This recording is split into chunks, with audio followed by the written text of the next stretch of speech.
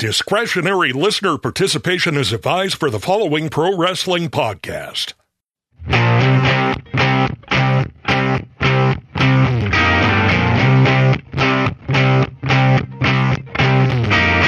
Hello, everyone. Welcome to Stick to Wrestling. My name is John McAdam. This is Stick to Wrestling, where if you give us 60 minutes, perhaps indeed, we'll give you a wicked good and raw bone podcast that focuses on the classic pro wrestling, usually from the 70s, 80s, and 90s. Quickly, if you want to join our Facebook group, you are more than welcome. We talk about all kinds of cool wrestling stuff and other things on that Facebook group. We take questions, we take show ideas, so you want to join the thing. All you have to do is ask and you're in. If you want to follow me on Twitter, just search John McAdam and follow the guy who has the Stick to Wrestling logo as his avatar. I mostly stick to wrestling on Twitter, but there might be a little baseball, football, whatever thrown in there. If you would like to donate to this free and ad-free show, you can send a donation to me at prowrestlingarchives@gmail.com via PayPal. No amount is too small, and certainly no amount is too large. I've always said this: if you are a billionaire, just give me like $2-3 million. It'll be good. With that, I want to bring on my semi-regular co-host, Steve Gennarelli. Steve, we were talking about baseball before the show, getting a little bit warmed up, and I'm very happy because today, hours before we started rolling, I got my baseball prospectus for 2023 via Amazon. Oh, I love that publication, and I don't know if they're still doing it, but I always like the part where they list a current day player and then list some comparables from the past. I always find that fascinating. Yeah, that's always an interesting part of that. Also, an interesting part of baseball reference, especially when it comes to, discussing Hall of Fame candidacies and whatever. But we'll get rolling with the wrestling very soon, folks. I just want to say, Steve, I read the Red Sox section, and I know you're a Yankees fan, and as such, you should be very happy about the state of the Boston Red Sox franchise. They don't have very many good players in the majors, and there's very little help in the minors. We've got a rough stretch coming up. Yeah, they had kind of an unusual offseason. I mean, they signed some veteran players like Justin Turner from the Dodgers. Some fine players, but you just have kind of a mix of young guys, older guys. Devers is the best player, obviously. Pitching, they were completely lost last year with pitching. I think they signed a great Japanese pitcher, but we'll see. The Yankees are pretty locked and loaded for a good season. But, I hope the Yankees go with some youth this year. That's my big concern is that they just kind of, put out Josh Donaldson out there and see where it goes. I want to see some youth on the field. What's that shortstop from New Jersey that they have that's supposed to be a big star? Anthony Volpe, I think, is the one you're referring to. Anthony Volpe, yep. Mm-hmm. And I'd be very excited about having him coming up. And they have this real hot prospect named Dominguez who hit a dinger yesterday. They call him the Martian because he can do out of this world things. He's an outfielder. I hope he gets some playing time. He's supposed to be like a double-A outfielder or maybe triple-A before not too long. But man, if he can get some playing time, I think it'll really help the team. No, I've read really good things about him, and I think he's only 19, and he's on his way up. Meanwhile, the Red Sox aren't going to win anything, but they signed Justin Turner anyway for no apparent reason. Like, wow, we'll win 76 games instead of 74 now that we have him. But anyway, time to get rolling on the wrestling. WrestleMania 4 was about 35 years ago, and I want to tell you, I have not watched it in its entirety since it aired in 1988 before I watched it yesterday for the first time, bell to bell. When I originally watched it in 1988, Steve, I absolutely hated it. It was the most painful 3.5 hours I think I've ever endured. And unfortunately, I've never had major surgery, but this must be what it's like. But I tried to come into it with a fresh set of eyes. Like, okay, forget about the experience you had in 88 and try to be as fresh with it as possible. And that's what I attempted to do. And I think I did a pretty good job of it. it was not a good show, but sometimes, you know what? Sometimes it's fun. It's a historic show. And, sometimes the podcasts are more fun when we're not just, oh my God, that was so great. No, that was even better than great. It's like, you can look at things critically and enjoy doing it that way. Well, let me take you back in time to my memories of that fateful day. So I was watching it at home by myself, I think, and I had a beta machine. Yes, a beta machine taping Nice. the show, and it was, like you said, very long. It seemingly took forever to get through it. My best wrestling buddy, Dave Rogan, he was a CYO coach. Well, he came over later that day, and we watched it again. So that was probably one of the hardest 7 hours of my life. I'm never going to give birth or anything, but that was really hard. Excuse me. Yeah. I mean, I was watching it with a group of friends, like 4 or 5 guys, and we were just all completely bored out of our skulls and looking forward to the event finally being over so we could watch Clash of the Champions, the first one, which Steve and I will review in the very near future because that 35-year anniversary is coming up. But let's talk about what's coming up into the show, Steve.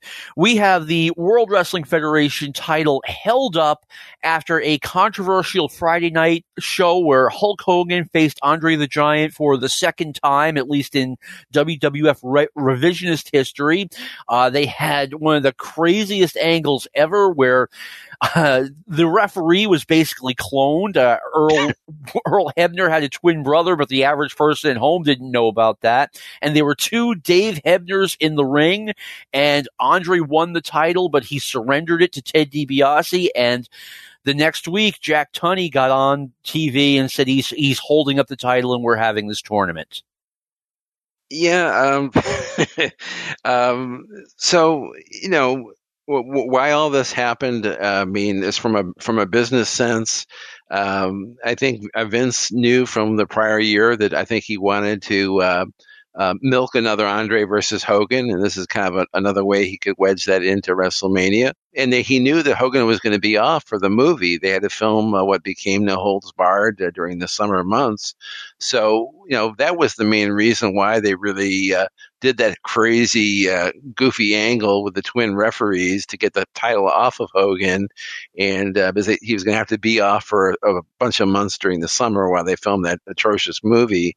So I don't know. I mean, one thing I will say, I think Dave Meltzer at the time said something like, "Oh, this was the most fantastical, wonderful angle," or somebody said that. I don't know who did, but to me, that whole thing was such a farce. When Vince is going on about, oh my God, he had plastic surgery to become somebody else, or to pretend he was like 2 referees. It was just beyond. Let's suspend our disbelief. It was just embarrassing to wrestling, I felt.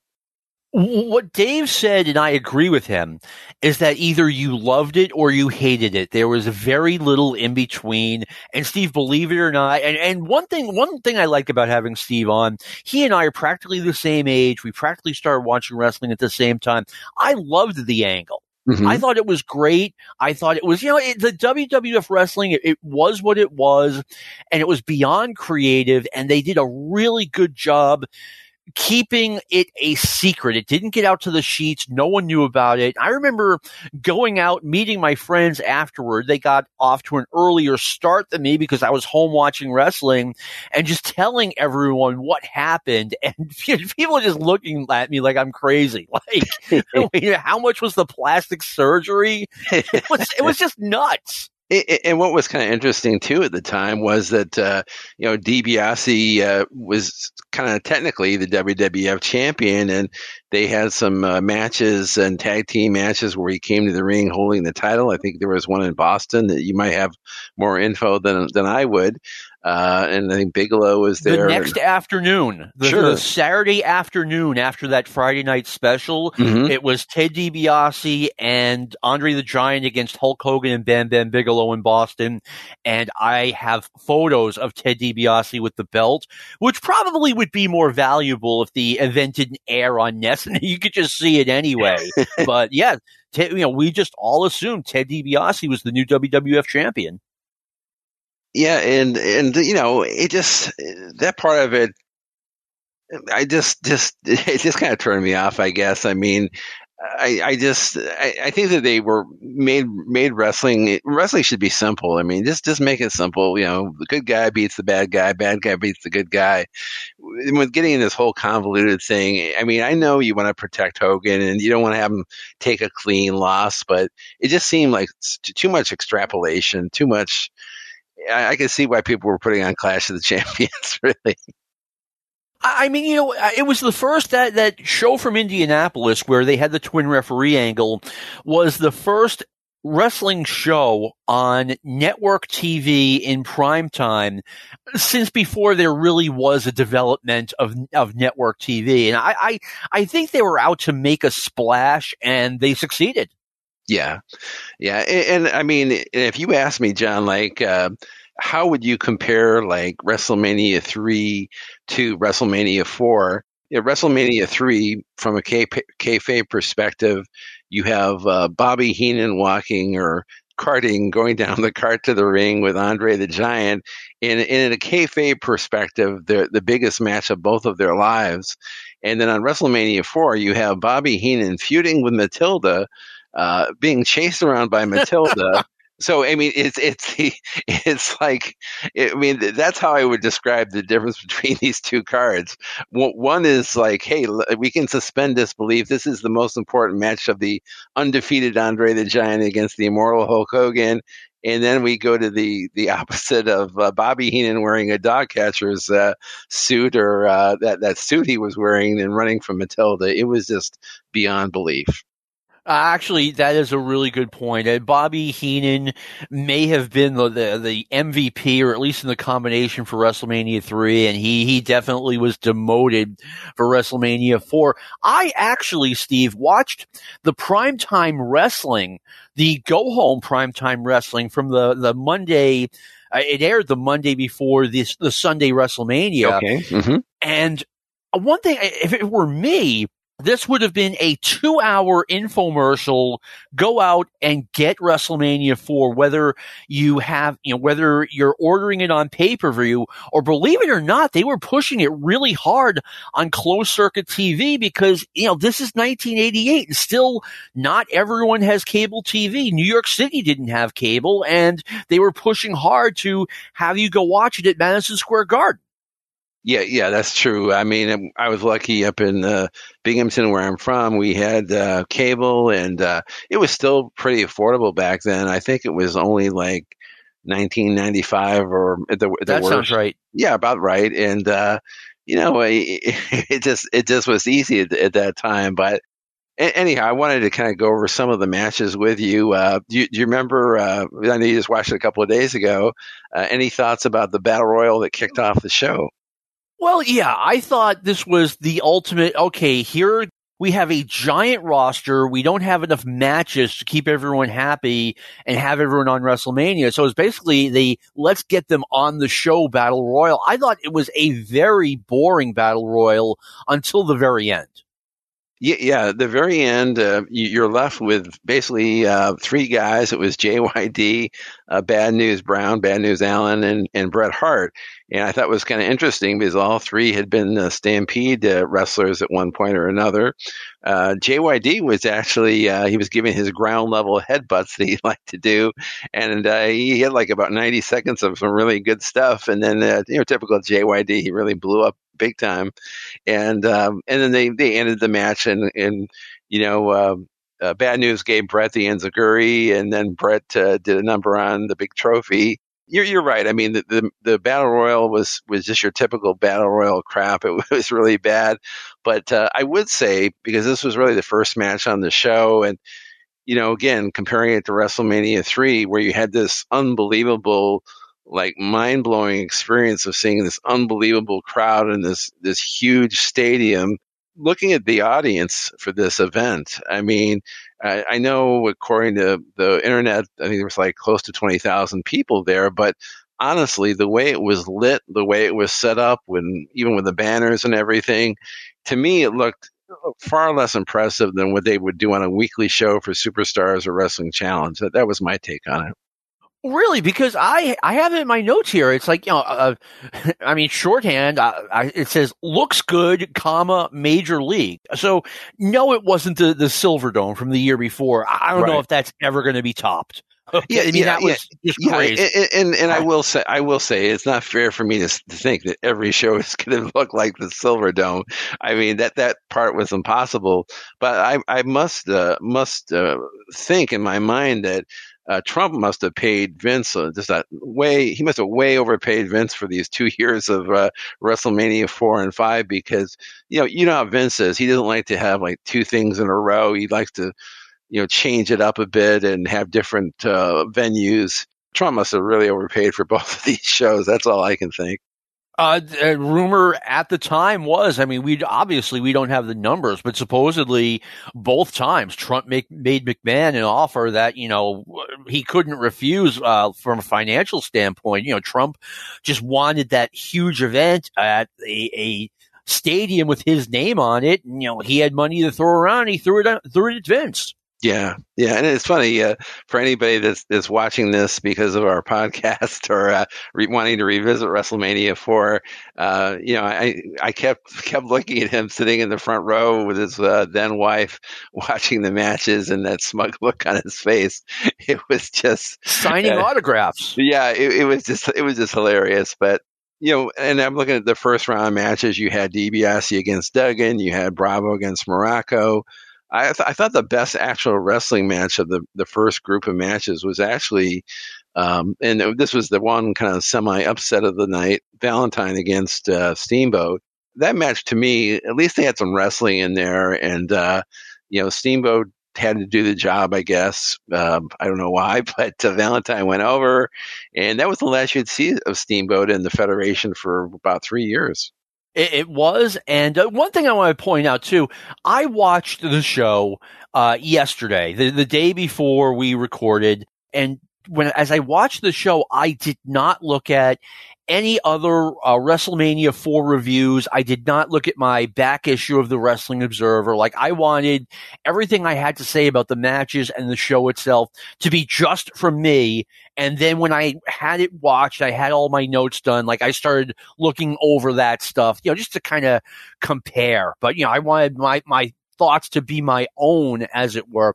And yeah, I mean, the as far as the opening matches go, Steamboat versus Valentine, I was the only person out there, apparently, who didn't think that was a huge upset, because Valentine, I know, had recently re-signed with the WWF, and they promised him a renewed singles push with the Shin Guard and with Jimmy Hart as his manager. And I knew Steamboat was on his way out.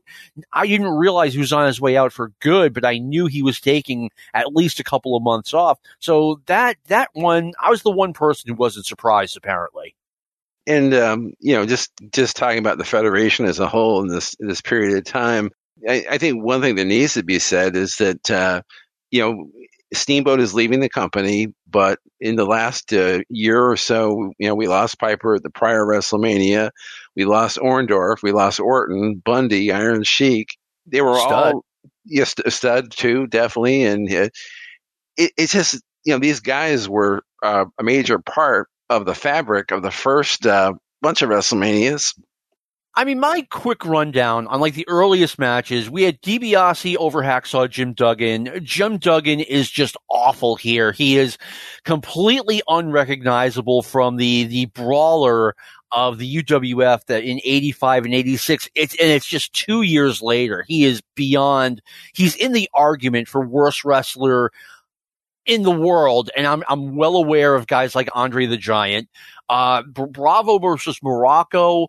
I mean, both guys really tried in this match, which, it wasn't a bad match at all. Steve, was it me, or do both of these guys look like the Michelin Man? And if you put one more ounce of air into the Michelin Man, he's going to explode.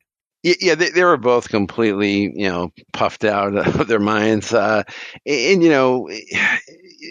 Morocco that we've been talking about on some of the recent shows from 1983, that Morocco was a bit more normal looking. I mean, he had kind of a softer look. He had a gut. He had love handles. This version of Morocco is just like steel. I mean, he's just one muscle from top to bottom. And they're both, in their prime, and back in the 70s, both of these guys were outstanding.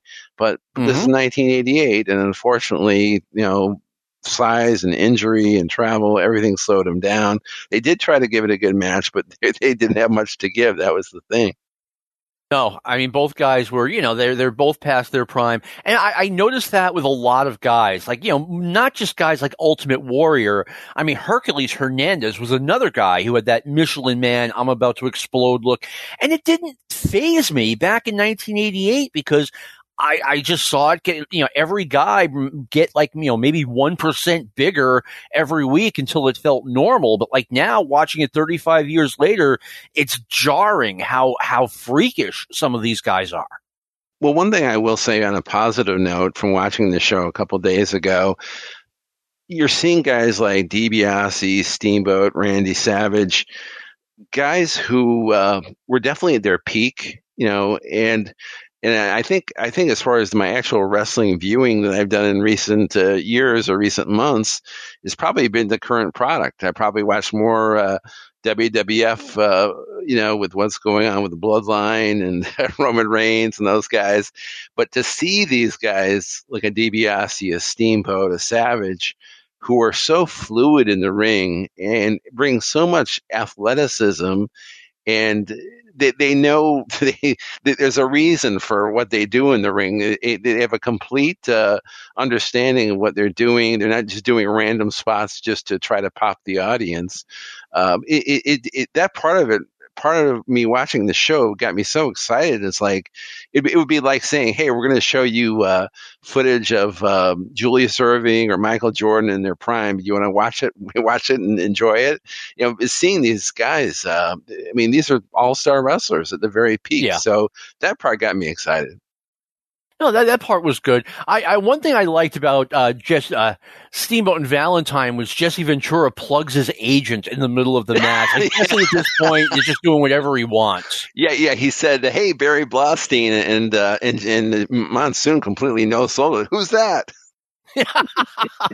In other words, Monsoon was in on it. A quick comment on the show itself. A 4-round tournament. Normally it would be like 16 wrestlers, but they gave Hogan and Andre a bye. So we've got a 14-man tournament. 4 rounds, it's just too much. The entire first round should have been shelved. And I wrote that while I was watching Randy Savage against Butch Reed. I mean, who thinks Butch Reed is winning here? I mean, the first round really was a complete waste of time. And I think if had they gotten rid of that, they would have taken a show that went 3 hours and 40 minutes, which is really long, especially when you consider that 1988 WWF was a product marketed at children. And that's just too long for kids, 7, 8, 9, 10 years old, even older than that. I think, they could have gotten it down to a way more manageable, like 2 hours and 50 minutes, 3 hours. Yeah, and I think the one thing we haven't said so far is that, I'm sure Vince had no idea what the crowd reaction would be for these matches, and I think at the time Meltzer called it Trump Tomb instead of Trump Plaza, because supposedly a lot of the fans who were in attendance at this were high rollers or their families or people on vacation. You got the impression from watching this, back 30 years ago, and also when we rewatched it moments ago, you get the impression that these people watching this show weren't really wrestling fans, because they didn't pop for things that like a regular wrestling crowd would pop for, and they weren't into the angles. They didn't understand the feuds that were going on. So, add that into this tournament thing where you got kind of tired of seeing the same people on multiple occasions. It was just, this whole show was a recipe for disaster. It kind of was. And like I said, we took questions on the show and someone asked, would the show have been better if they had made it shorter and if they had made the matches shorter? The matches really, most of them were short enough. I mean, that wasn't the issue. The issue was that there were too many matches. There was only really one match that was really on the longer side, and that was Rick Rude against Jake Roberts, which it was a 15-minute draw ending, and that match has to be one of the worst matches of the decade. I could not believe how bad this match was. I know Rude was really improving as a performer at this time, and Jake should be able to have a good match, but this was just an atrocious match. They were in a really good feud at the time, but there was like a 4-minute chin lock that seemed to go on forever, and the crowd just was not into this match. Couple of things. You couldn't have all of the matches be short.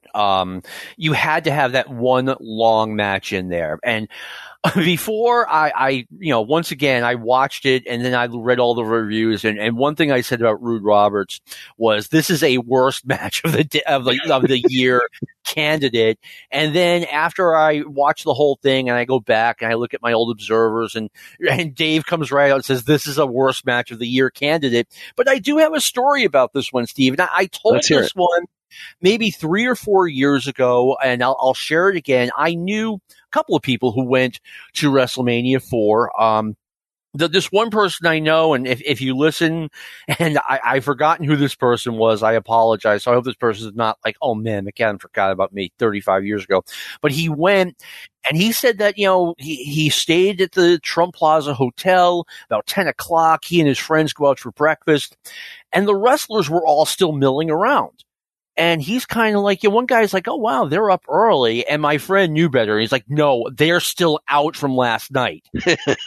So he tells me the story. Vince McMahon comes downstairs and with his entourage, and Vince, all, excited and whatever. And he's like, oh, looks like everyone's up and early like me. Oh, this is great. And the wrestlers scatter like ants as if you just kicked over the anthill, right? Mm-hmm. Except for one guy, Rick Rude.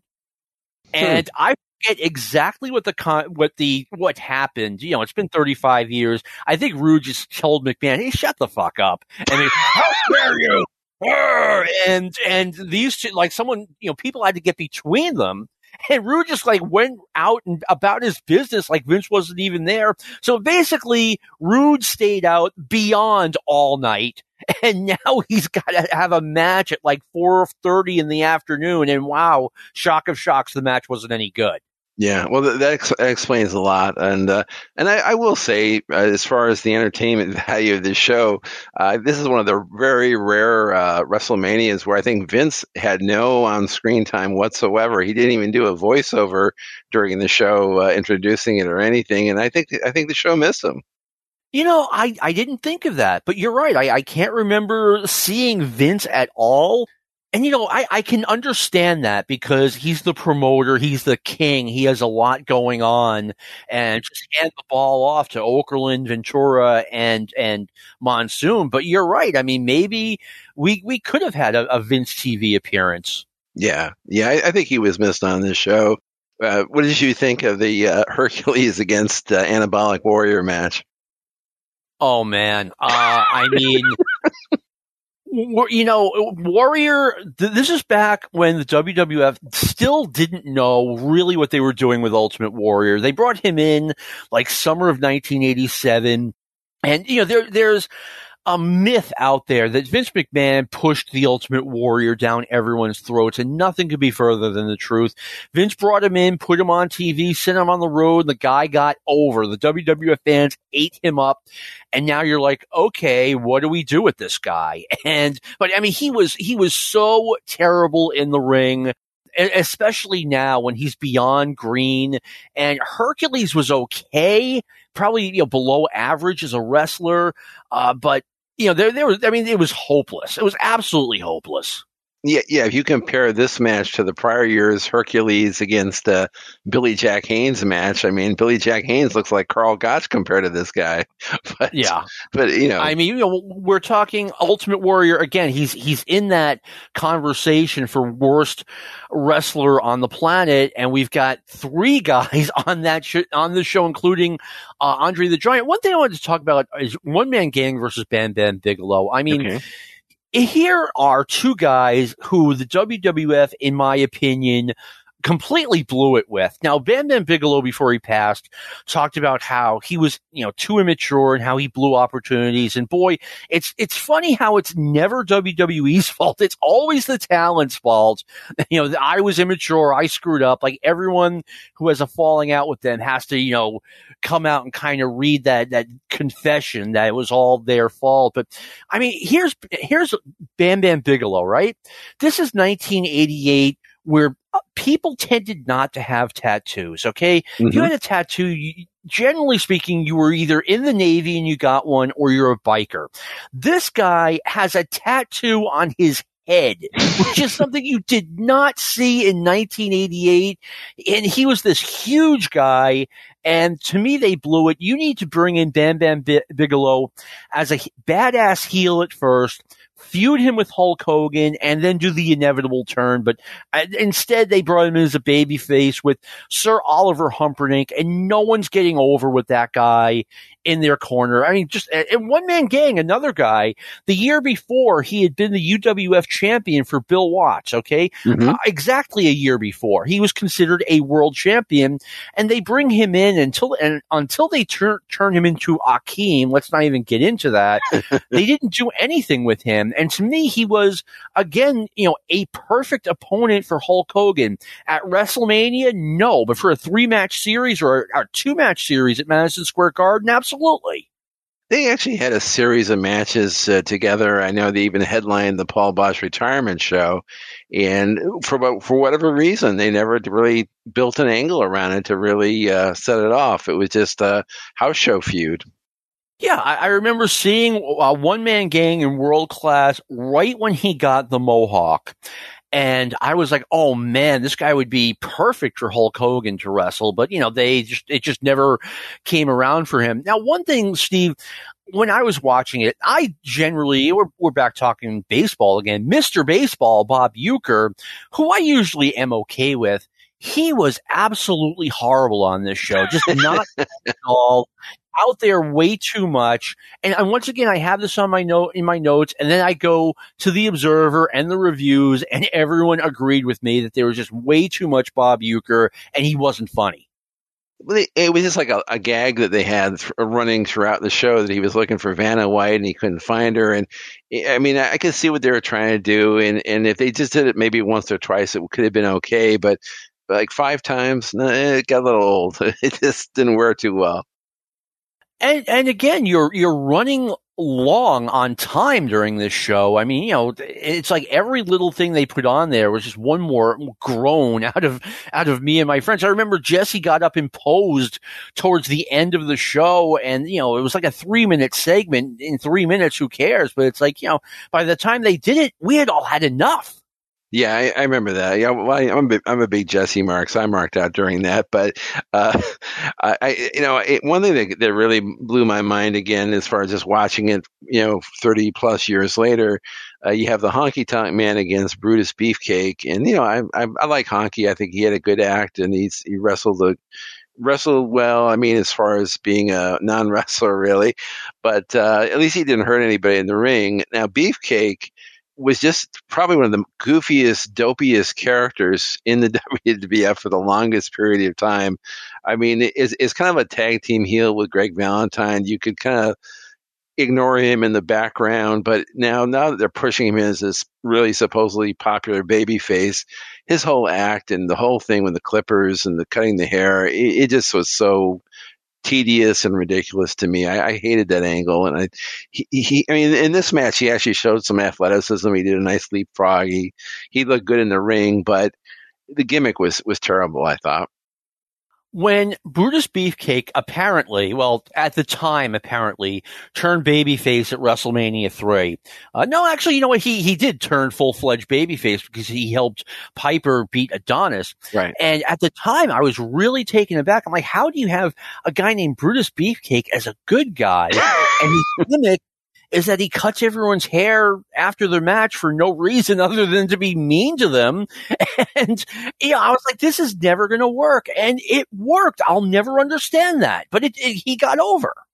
I think in Vince's dumb way, I think he was kind of like supposed to be like a teen idol type for the young girls that were watching wrestling. That I can kind of believe, but from a guy's perspective, he was definitely not one that we liked or were enamored with. No, I mean, let me tell you, if you're a guy in 1988, you are definitely threatened by being a fan of a guy named Beefcake. That's just the way it was. Going back a little bit, I mean, here's what I have on the notes for Honky Man versus Beefcake, and that is that at this point, they have completely lost the crowd. The crowd is officially bored. They are quiet. And during the match, Jesse previously said hello to his agent. Now Jesse's saying hello to his family. Once again, he's cracking me up. And Jesse got in a great line. He's like, why do you call Bob Uecker Mr. Baseball? Shouldn't that be Mickey Mantle or Willie Mays? Yeah, I heard that. That was a good one. Yeah. After all, he batted like 200, he said. So, but yeah, one match I will say that again, reminding me of how good wrestling can be. It wasn't a great match, but at least it had the potential to be a great match. The match with Heenan and the Islanders against the Bulldogs and the Coco. Just watching these performers for the first time in 30 years, the Bulldogs were not nearly as good as they had been from a few years earlier. I mean, Dynamite had really been decimated by his injuries. The Islanders, in my opinion, were extremely good. I mean, Tonga Kid was a very good worker. Haku was good for being the muscle guy of the team. And you could see glimpses of how excellent. I mean, they could have put on like a 4-star match here if they were allowed to. But they focused more on the goofiness of Bobby running from the Bulldog. And that was just the WWF in that time frame. They didn't care about good wrestling.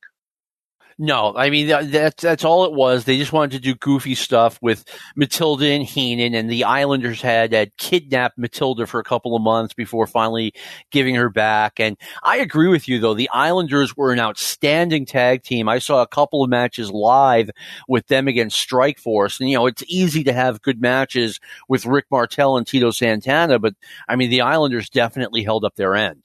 Yeah. They had another long series of matches with the precursor to Strikeforce, the Cam-Hand Connection, and I guess I think you had alluded to it on a prior show. They really roughed up Tom Zenk in the ring, those Islanders. I had said that, and here's the thing, right? I've said this before. I'm always skeptical if I hear something like that for the first time. This was going on in '87. I'm skeptical if I hear about it for the first time in 2023. I was hearing about it before Tom Zenk left, that the Islanders took a disliking to him and were stiffing him as much as 8 or 9 times a week because these guys were working twice on Saturday and Sunday. And then about 2 weeks later, I heard that Zenk went home. So totally something went on between the Islanders and Tom Zenk. Yeah, if they were taking liberties with him in the ring, I mean, what could he really do about it? I mean, there's not much he could do about it, exactly, So, hey guys, please stop beating me up. Yeah, right, please. So we had the championship tag match, Demolition against Strikeforce. Any thoughts on that? Yeah, let me see. Demolition and Strikeforce, we knew the tag team titles were changing hands. I mean, they had done it, and here's how we find things like this out, right?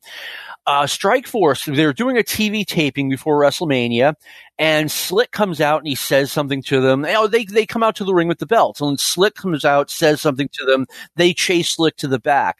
Then they come back out, but they don't have the tag team titles. So someone attended this and told Dave about it, and everyone put 2 and 2 together, and it's like, yeah, Demolition's winning the title.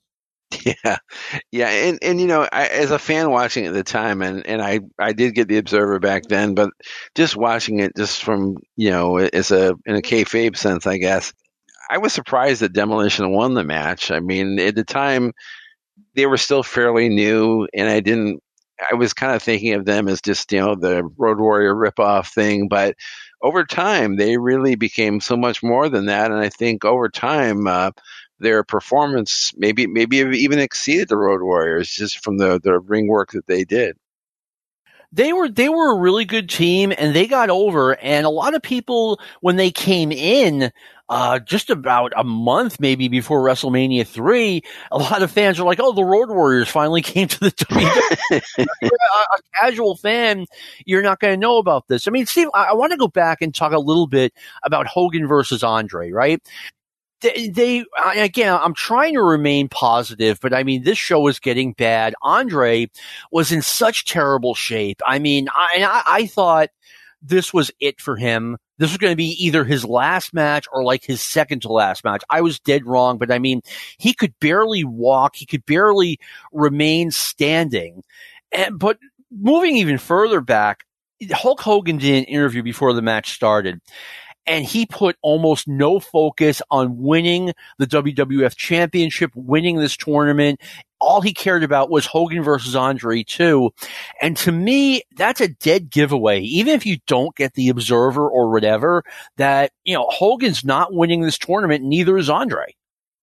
It was funny to watch the match, and I know a lot of people crap all over the WrestleMania 3 Hogan-Andre match, but by comparison, that match is a great match compared to this one. And the thing about Hogan after this match, and he's in the ring doing the whole posing routine, and I think this was maybe at the halfway mark of the show. It was funny because supposedly this is Hogan trying to get the championship back. He's out of the tournament, but he's posing, he's smiling, he's happy as a clam. I mean, we in reality we know he's going to go do the movie, but from kayfabe, it's kind of like why is he so happy? Why is he smiling? What he was doing here reminded me of like that thing of Jeff Hardy dancing his way to the ring to go and support his opponent or support his partner. It just made no sense. It didn't. I mean, yeah, you're right. Hulk Hogan, as of right now, for the first time since 1983, is not going to be the WWF champion, and he didn't care about it coming into the match. He didn't care about it after the match, and I think that was. It's just not a good thing to do for the show. But one thing they did afterward, Ted DiBiase versus Don Morocco. Well, now that Hogan and Andre have wrestled to qualification, the winner of this match goes to the finals. Mm-hmm. And it's good in a way because, all right, well, Ted DiBiase's the heel and he now has the easier path to the championship. It's bad in a way because ain't no one in the world thinking Morocco's going to get that spot. That's true. And I will say, as far as Savage, who had the longer route to the championship finals, he really wrestled like a babyface in all the four matches that he had. I mean, he really was really vulnerable in each of the four matches and really allowed his opponent, whether it was Valentine or One Man Gang or Butch Reed or DiBiase, to really beat him down. And then he had to really kind of work hard to come back. And Savage this is a real tour de force for him in this show. And even though I didn't like the course of the WWF, what they were doing, having probably my favorite wrestler at the time win the title, that did make me happy at the end of the show, I guess. Yeah, I mean, I agree with you that they did a great job portraying Randy Savage as the sympathetic babyface because he's got to get past Butch Reed, and Butch Reed was on offense just about, that entire match. He had a good match against Valentine. Then he's got to go through a giant in One Man Gang, and then he's got to go to the finals where he's got to wrestle Ted DiBiase, who has Andre the Giant and Virgil in his corner. Yeah. Randy Savage versus One Man Gang was a battle for ICW Kentucky supremacy. That's right. And Jesse, during that match, Jesse Ventura was trying so hard, and he was doing a really good job. He was pushing One Man Gang as the favorite, and, they had a really dumb DQ ending. There's no reason why One Man Gang couldn't lose clean to Randy Savage during that match. Yeah, I mean, One Man Gang had a huge size advantage, but Randy Savage has such intensity and such speed in the ring, and he had to overcome, and he did. He did. One funny thing about this show, Gene Okerlund was not always my favorite. He's grown on me over the years, but he does an interview with Vanna White, and she's like, "Okay, Gene, I got to go to the ring." And he gives her the once over. Like, I've never seen a guy give a girl a once over before in my life. I don't remember noticing that in 1988. How could I not? But this might have been the highlight of the show. Good Lord. No, that was funny. But and actually the thing that Euchre did that did crack me up was when she finally got in the ring, Vanna, and she kissed him on the cheek. He did this kind of funny reaction, like he was blushing and ready to fall over, and it was kind of cute the way they did that, but it was exhausting getting to that point. Yeah, one thing I had in my notes here, during Honky Tonk Man versus Brutus Beefcake, now at this point, we're probably like 2.5 hours into it, and I pick up the remote. I'm like, that's it. I'm fast forwarding. And I'm like, no, I can't do that. I can't pretend to have watched a match and reviewed it. So I actually took a break. I took like a 2-hour break, and that's what caused me to do it. But I really did sit through this whole thing again. Now, the final, Ted DiBiase against Randy Savage. I have a lot to say here. There has been a story out there that Randy Savage was supposed to win the Intercontinental Championship on the Friday night special, February 5th in Indianapolis, that aired on NBC. And the story was that Honky Tonk Man was supposed to refuse to do the job for Randy Savage, and they placated Savage by, instead of having Ted DiBiase win the WWF Championship as scheduled, they said, "Okay, Randy, you'll win the WWF Championship." That was the story, right? Mm-hmm. The story is 100% true. I have people still arguing about this years later. Mm-hmm. I mean, I was getting the Observer, following the WWF live. I mean, DiBiase has confirmed the story. Wayne Ferris has confirmed the story. They changed the bracketing of the tournament. So this is what happened. Ted DiBiase was originally scheduled to win this tournament, and Wayne Ferris threw a monkey wrench in there. I think from a fan's perspective, I would say it's a good thing that he did that, because as bad as a show this was, I think it would have been even like doubly worse if DiBiase comes out of it with the championship and the fans like devastated or crushed, because at least at the end, when Savage finally gets his hand raised and Hogan is there to kind of pass the baton and Elizabeth is there, it doesn't end a long day on a positive note.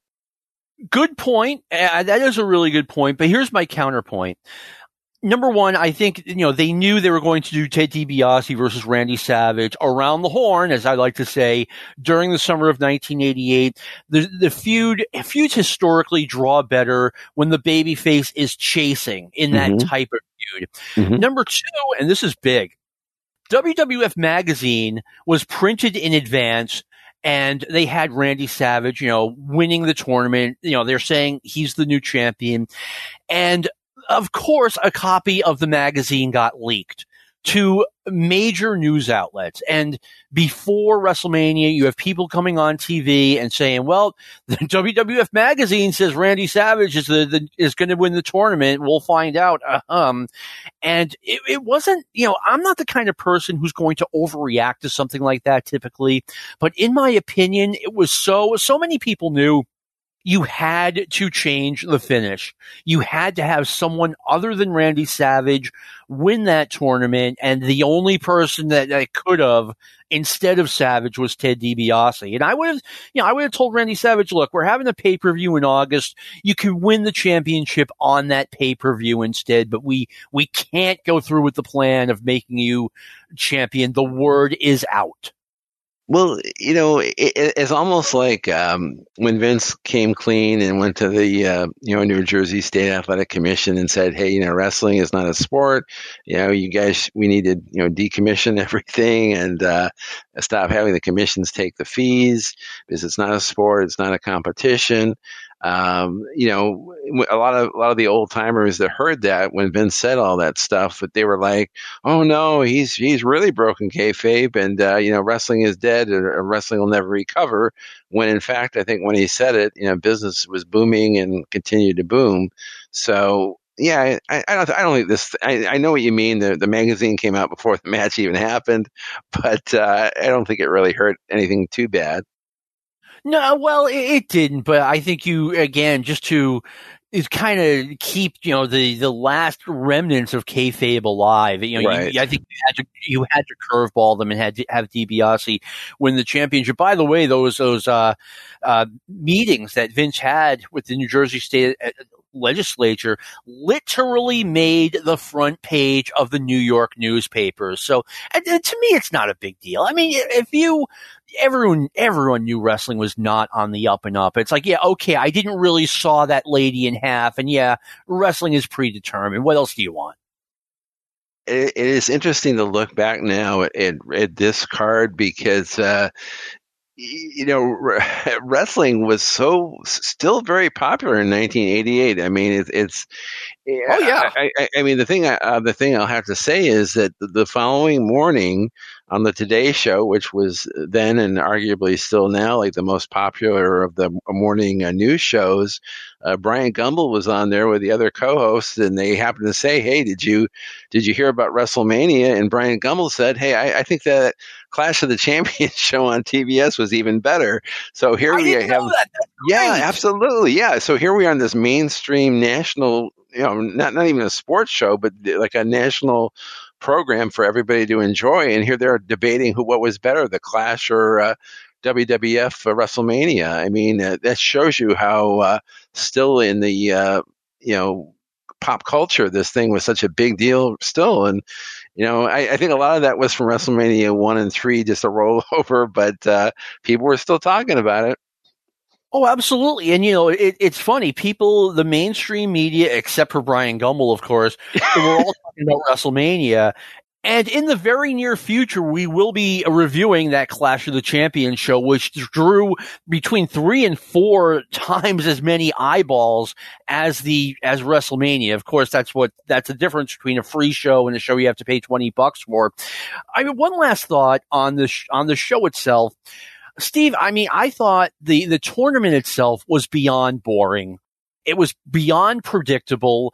I think one thing that they needed to do, they needed to throw some sort of wrinkle in there, like have, figure out a baby face who you want to push, maybe even like Ultimate Warrior, even though you don't want to use him because at some point he'd have to do a job, but like some young upcoming baby face, put him in this thing and get him a couple of upsets. Or the easiest thing they could have done was have Dino Bravo beat Don Morocco, because okay, now you've got Ted DiBiase against Dino Bravo, which okay, no one was expecting to see that, but Bravo versus Morocco was early enough in the tournament where you're saying to the audience, okay, see that? We have a heel versus heel match coming up. Anything can happen this afternoon. No, you make a very good point. And, I noticed in that regard, I mean, the Battle Royal, you had some good performers in there that should have been utilized better. I mean, Ron Bass is one that comes to mind. I noticed him in that Battle Royal. The guy had a good look. He was, big, a naturally big guy. They really never did much with him other than a very forgettable feud with Beefcake.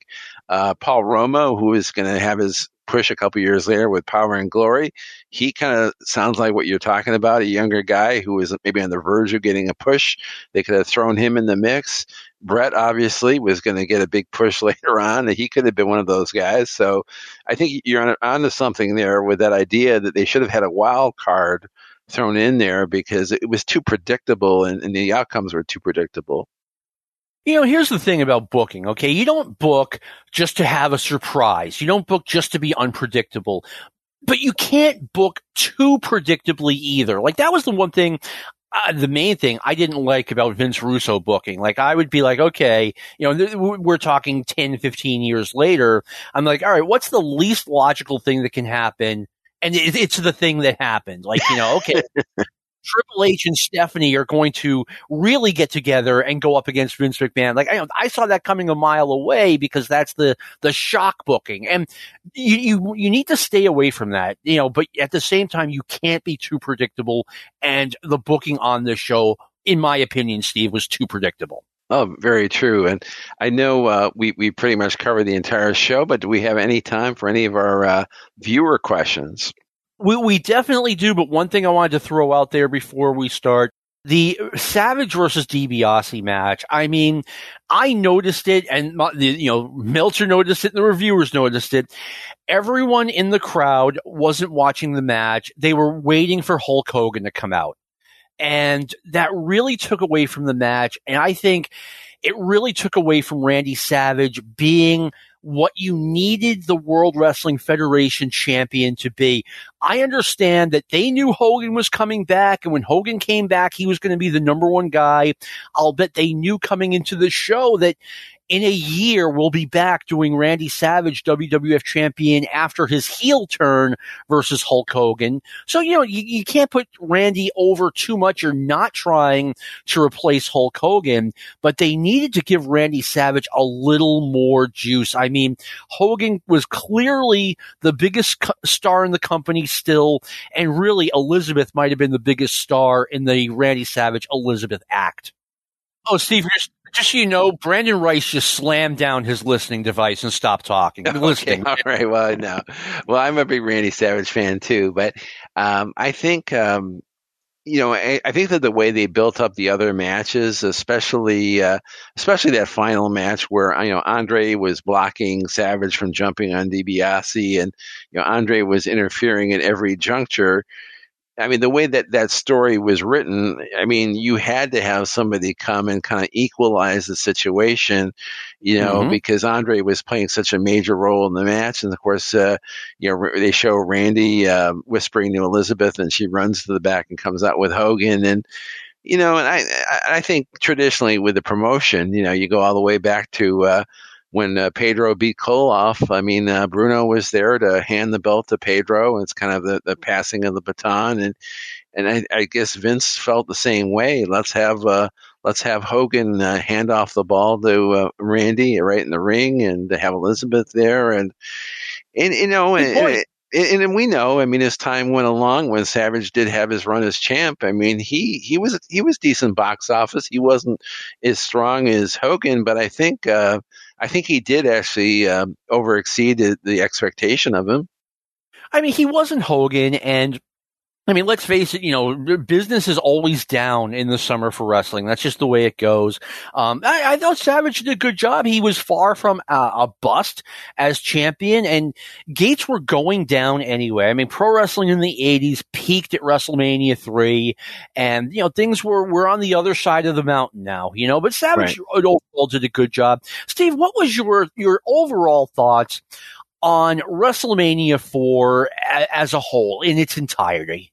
Well, when you asked me to revisit it, I felt like, I felt like you were asking me to reopen an old scab or an old wound. That's kind of how I felt about it. But, Notice we didn't have a guest this week, by the way.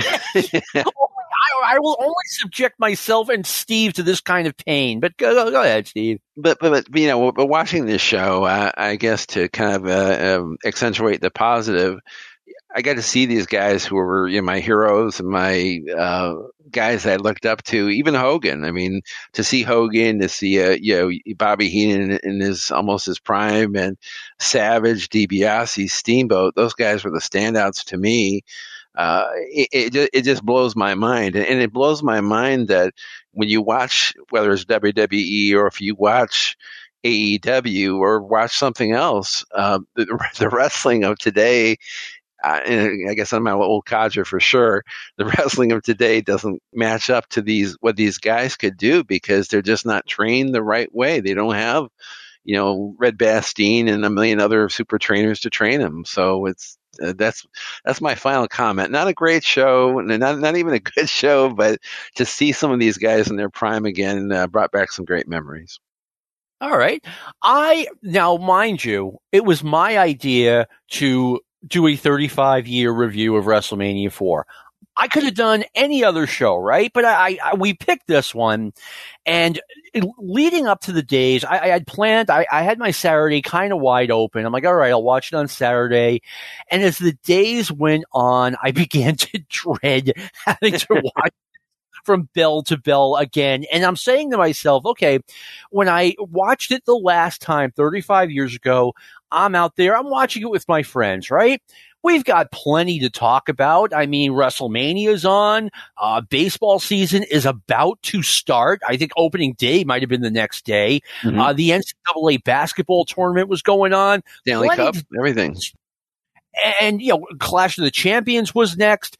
And we were all just bored out of our skulls. So how am I by myself 35 years later when I already have seen this, I know what's going to happen, how is it going to be at all entertaining? And it wasn't that bad. I mean, I could laugh at the bad stuff. I could, just like you did, it's fun nostalgia.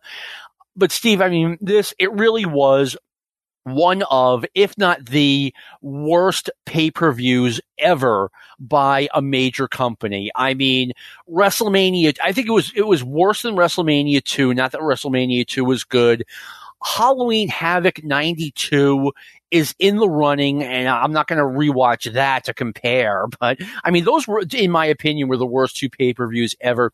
WCW had some real stinkers during the Nitro era, but at least the undercard was good. I mean, what can I, Steve, this was, in my opinion, a historically bad pay-per-view.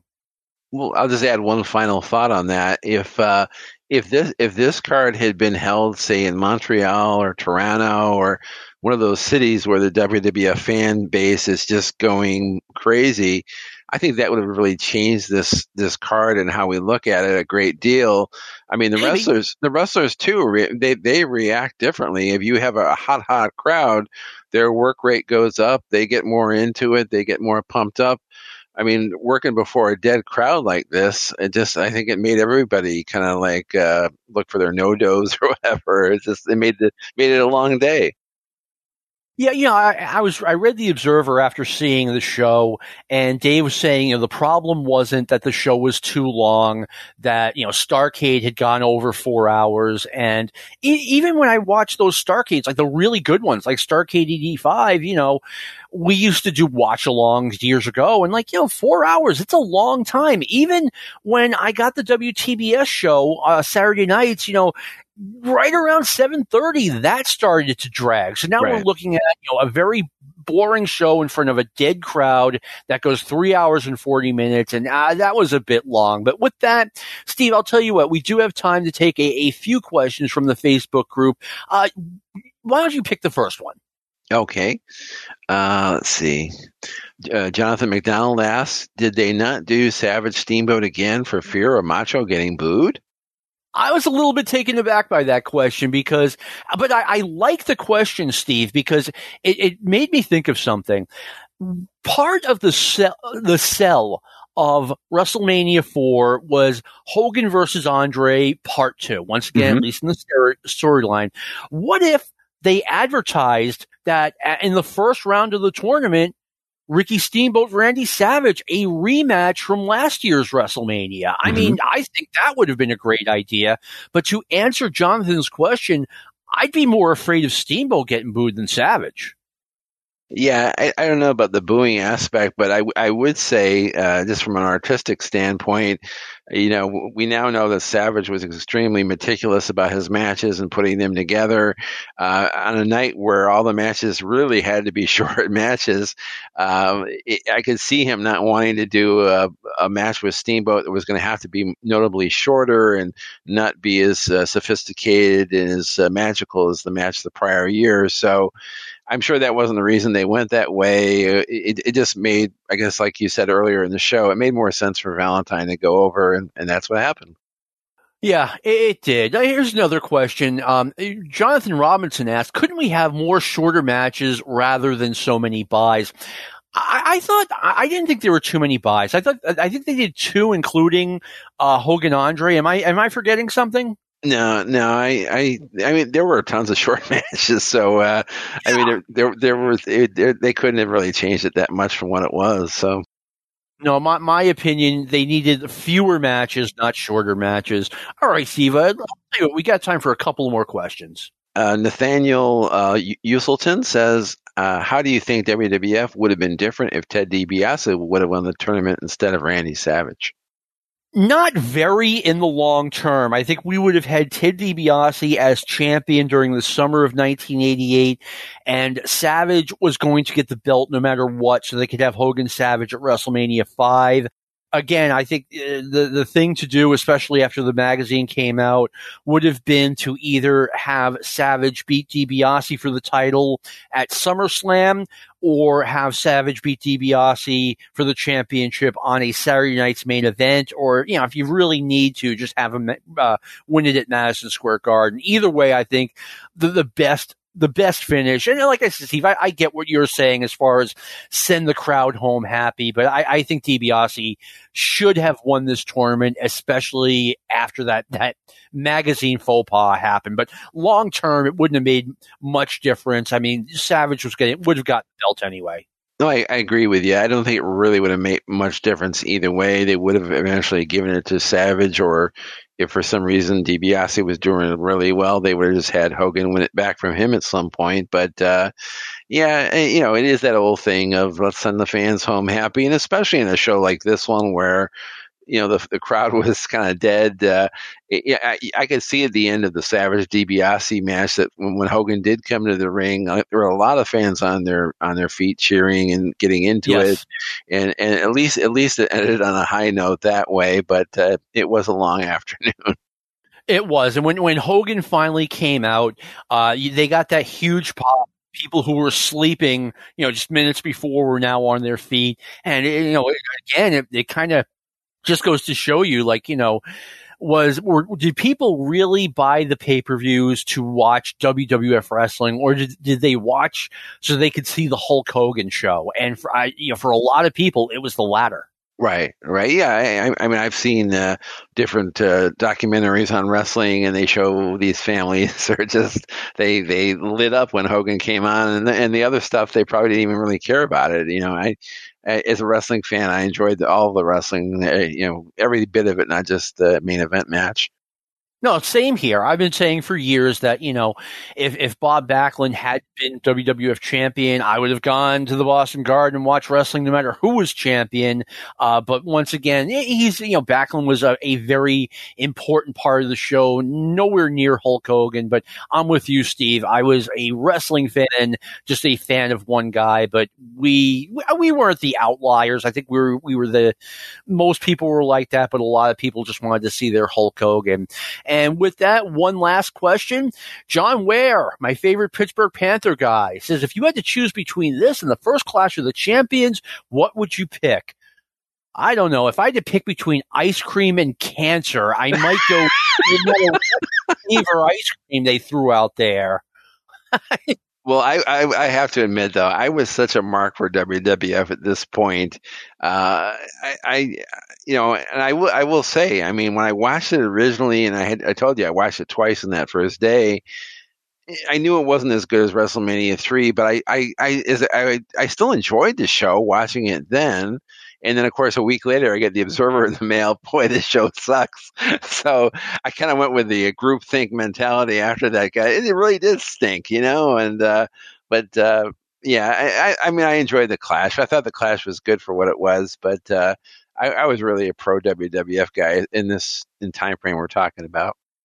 Well, I'll tell you what, like I said, in the very near future, we will be reviewing that Clash of the Champions. From a personal perspective, my friends and I watched WrestleMania live. We were recording the Clash of the Champions in the next room over, and then as soon as WrestleMania ended, we put that tape in. So in about 4 or 5 weeks, we'll be talking about that Clash of the But Steve, thank you for taking the time not only to record, but to review and watch WrestleMania 4. I really appreciate it. No, thanks for the invite. And this is WrestleMania season, so we're going to have some other interesting WrestleMania retrospectives in the weeks to come. And here's something I haven't talked about. This is episode number 247. Episode number 250 is right around the corner. We plan on having a special episode for that. I'm not going to do anything crazy like I did for episode 200, where I did a 200-minute episode and was a little bit burned out by the time I got done doing it. But we will be doing something special for 250. And that's it for this week's edition of Stick to Wrestling. Once again, thank you, Steve. I want to thank Brian Last for giving us this forum, and I want to thank Luke Kippelman for all of the great work he does. We had a couple of mess ups during this recording that he's going to fix for us, and we appreciate it. And this has been a production of the Arcadian Vanguard Podcast Network. Go Vols, do something in the tournament.